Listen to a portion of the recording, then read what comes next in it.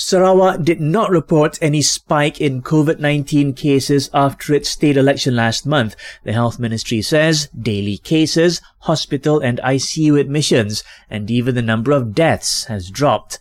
Its Director General says about 75% of Sarawakians had been fully vaccinated and 62% of adults had received their booster dose as of Sunday.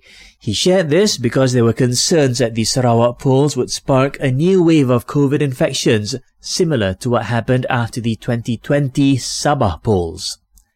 Malaysia has confirmed 3,684 new COVID-19 cases. It's up by 486 compared to yesterday. The national infectivity rate fell to 0.99 as of yesterday, after rising to 1.0 in the previous day. KL, Putrajaya and Sabah each had an infectivity rate of 1.08. Our Malaysian passport has been ranked 12th in the Henley Passport Index. It earned 179 in the visa-free score, which means passport holders can enter 179 destinations without applying for a visa.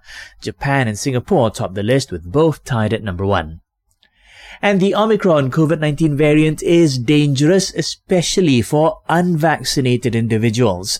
The WHO warned that the global surge in cases is being driven by Omicron, which is more transmissible than the previously dominant Delta variant. This, as more than 15 million cases were reported to the WHO last week.